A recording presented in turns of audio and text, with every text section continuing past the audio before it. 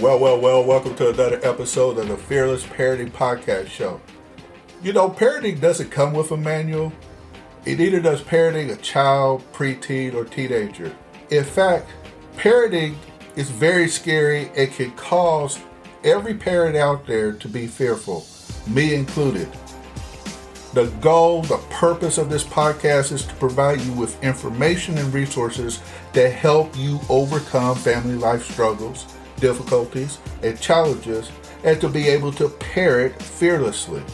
So every week we provide information and resources to help grow your parental leadership while growing the leadership of your child, preteen, or teenager. In short, we are here to help you and your children become the best versions of yourselves. So get ready and dive right in to today's episode. All right, moms, dads, guardians, we're back with Elena Robinson. Elena's mission is to empower parents as an expert on their own children and to help them create an exclusive world of competent and confident kids. So one more time, without further ado, here's Elena Robinson. Elena, thank you for being here for this third segment. But I think that is really important. I've been in the Royal Ranger Ministry, which is sort of like scouting. Boys earn merits. They earn Bible merits. And we do get them out in the great outdoors. But time and time again, we're seeing in society where kids are not getting out. When I was a kid, my mom said, go play. We'll go out. We'll be gone for hours. Yeah, same. I was told not to come back unless someone was come back for dinner.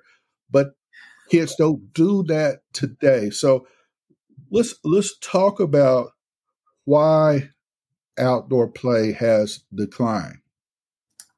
So, contrary to popular belief, outdoor play has not declined because of the advent of portable screens, which seems to be what it's constantly being blamed on. Portable screens are a factor, but they've just made it easier for this culture of fear, as I like to call it, around children being unsupervised. Sometime in the late 80s, early 90s, there came out a lot of research about the value of engaging children. And one study in particular by Adele Diamond came out that was done on rats. And it was about how much when rats are engaged with, quote unquote, their brains get bigger. And so this had a snowball effect that she could not have ever anticipated, because what had actually happened was she was a female researcher in the 80s, and she was getting made fun of by her male colleagues for being the girl that plays with rats. So she swapped the word play in her research for engagement to try and make it more serious. And what happened as a result is her research went viral. It got taken out of context. And parents started to believe that unless they were engaged with their children and their children were constantly supervised and engaged in meaningful, quote unquote, pursuits, that they were going to be stupid. And so started this culture of we have to have the kids in our sights at all times. There was also a whole lot of factors with, child abductions and crimes against children in the 70s and 80s that produced this culture of fear of children being out of our sight. And the fact that portable screens also started to come into the mainstream around, mid-90s, that just kind of gave us an easy way to facilitate this desire to keep our children in our sights at absolutely all times. Most parents that I speak to don't not send their children outside because they don't think it's important. They don't send their children outside to play unsupervised because they're scared of child services being called on them. They're scared of being reprimanded or put in a situation where law enforcement is going to have to be judge and jury on whether or not it's safe for their children to be unsupervised. So how did the parents overcome this to get the children out playing where they need to be playing? Yeah, so the first thing is to get to know your neighbors. And this, again, when we were talking about in an earlier segment about how our villages have broken down, this whole culture of individualism has really made it difficult for us to connect with the people who are physically around us, our neighbors. So like when we moved into a new neighborhood, I always get some business cards printed up with a picture of me and my 2 boys and our names and my phone number on it. And we go around and we introduce ourselves to our neighbors. And I say, hi, my name's Alana. These are my 2 boys. They're going to be out and about playing a lot from now on. Here's my name. Here's my number. If you ever see something that you feel is unsafe or unacceptable, please give me a call. And one reason to do this is because it's a lot harder to call law enforcement on somebody whose face and name and voice you have heard. It's a lot easier to call law enforcement on a nameless person, faceless person that you've never met, but who you deem to be doing something immoral. There was a study that came out in the early 2000s called the No Child Left Alone study. And this study, it had a very large sample size of people from all over the United States and Canada. And what they did was they came up with a bunch of different standard scenarios in which a child was left alone. And they would ask the participants of the study whether or not it was moral or amoral for the child to have been left alone in that situation. Now, the only thing they changed from participant to participant was the reason the child was left alone. So in some situations, they were saying like, okay, there's a 2-year-old, they're home alone watching Frozen in their basement, and mom left the child home alone because she didn't have any daycare and she needed to go to work or else she wouldn't be able to pay her rent.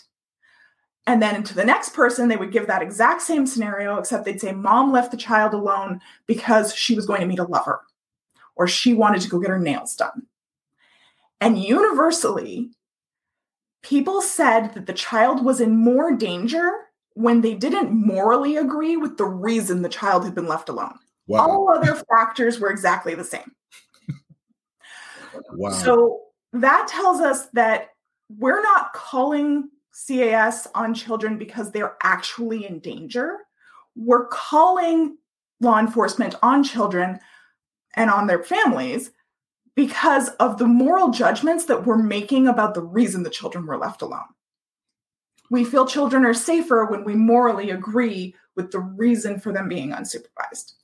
So by introducing yourself to your neighbors and putting a face and a name to you and to your children and giving them a way to follow up with you directly instead of having to go to law enforcement to get to you, you reduce the worry about that happening exponentially.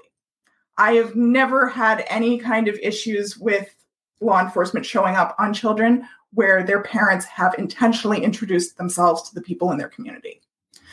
Wow. The other thing is to make sure that your children are familiar with their environment. Children tend to do or cross boundaries, like do dangerous things or cross boundaries when they're in an environment where they don't know what the rules are or where they're allowed to go or not allowed to go. So like when I introduce children to a new area that they're going to be unsupervised, because not everybody has a fenced backyard. Mm-hmm. And it's great if you do, but like even I have a fenced backyard. The fence is only 3 feet tall. And my 2-year-old figured out how to climb that sucker very quickly. So it wasn't doing its job. But whenever I had a child with me who I was introducing to a space that they were going to be unsupervised in, the very first thing I did with them was walk the perimeter of that space and show them where the boundaries physically were. You're allowed to be on this side of the road. You are not allowed to be on that side of the road. You're allowed to be on this side of the tree line. You are not allowed to be on this side of the tree line because over here there's a river. Give them good reasons for where the boundaries are and where they need to stay within. And then, again, go through some common scenarios. What do you do if a stranger approaches you and asks where your parents are? Exactly. What do you do if an adult comes up to you and says, hey, stop that? What do you do if a police officer shows up? And give them what to do in those scenarios with a bunch of different outcomes and how to get in touch with mom, what to do, what to say. because again, that empowers children, and then they know that that's a possibility. Children are much less likely to do random freaky stuff when they know that there are adults other than their parents who are going to hold them accountable. You're so right about that. I remember being a little boy, my dad told me there's no reason to fear the police. If you get lost and you see a police officer, you go over that police officer because that's his or her job to help you become unlost. Mm-hmm. Okay?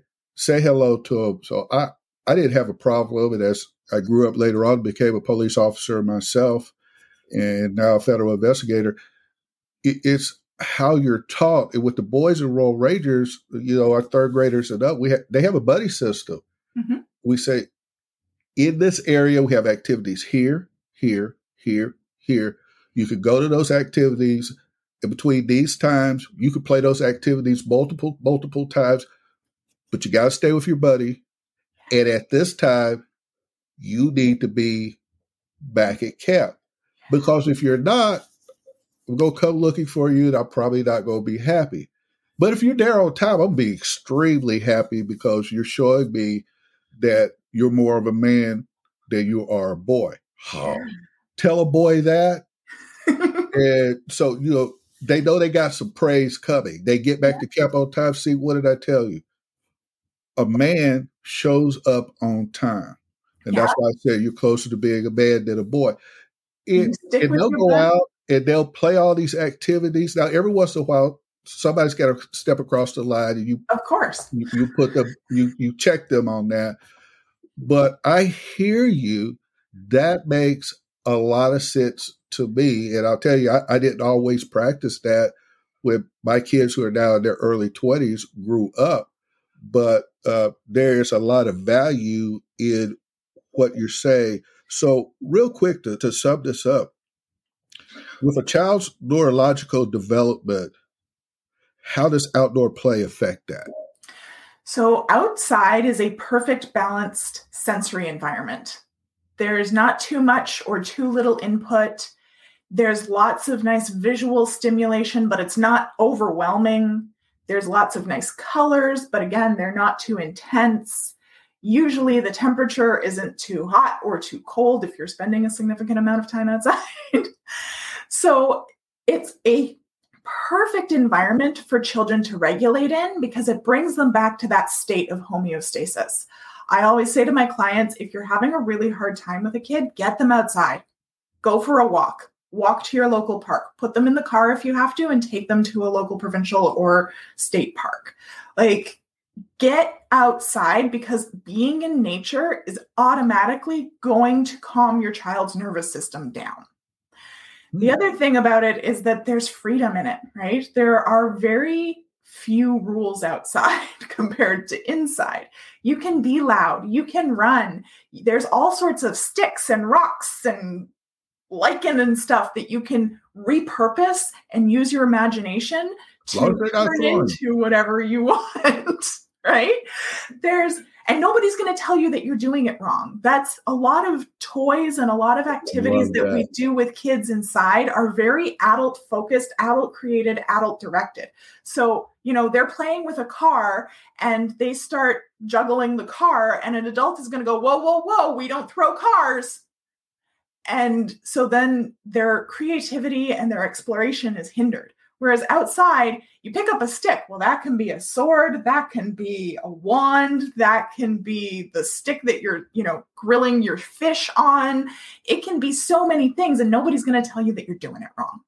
So it's really, really beneficial for children's nervous system development. It's extremely beneficial for their creative and their emotional development.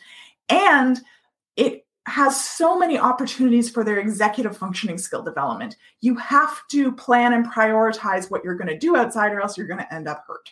You have to use your working memory to remember where you are and the way that you came so that you don't get lost. You have to use your impulse control to not run at a bear or other wildlife because, again, that's going to get you hurt. There's so many opportunities for interpersonal development because you're constantly having to adjust and plan with the people around you. You're having to meet people and make sure that you're having a common understanding. You're going to have conflicts that need to be resolved. there's just so many opportunities outside to practice these skills that everybody is lamenting that children don't have these days. And it's simply that we've removed the opportunities, the natural opportunities for children to engage in learning those skills. So they can do it safely. And moms and dads, she's not to say, let your kids go out and just go hog wild. She's saying, within boundaries, they need to know the places, hey, you can't go past here. You don't need to go out into the street. And here's why. Yeah. And give them a good reason why. You see that Coke can out there? Well, it wasn't always flat like that. Car ran over it, all right? We don't want you like that. So this is why you don't go into the street. Oh, okay. So it's just little things like that you just kind of gotta let people know. Yeah. Well, Elena, let me tell you, you have done a bang up job. You've given my parents so much to think about. I also think that you've given them a lot of hope. And moms and dads out there, that you need not feel any shame that you're not perfect. There are learning opportunities, and I think Elena has given all of us a lot of learning opportunities and ways that we can grow and become the best version of ourselves as parents. So, Elena, I want to thank you for being on my podcast. One more time, tell people where they can find you. Thank you so much. You can find me at alanarobinson.com. Alana is spelled with 2 L's, 1 N. You can find me on Instagram at Parenting Posse, and you can find me on Facebook at the Parenting Posse with Alana Robinson Facebook group, where we have 10,000 parents strong to support you in figuring out how all of this works for your family.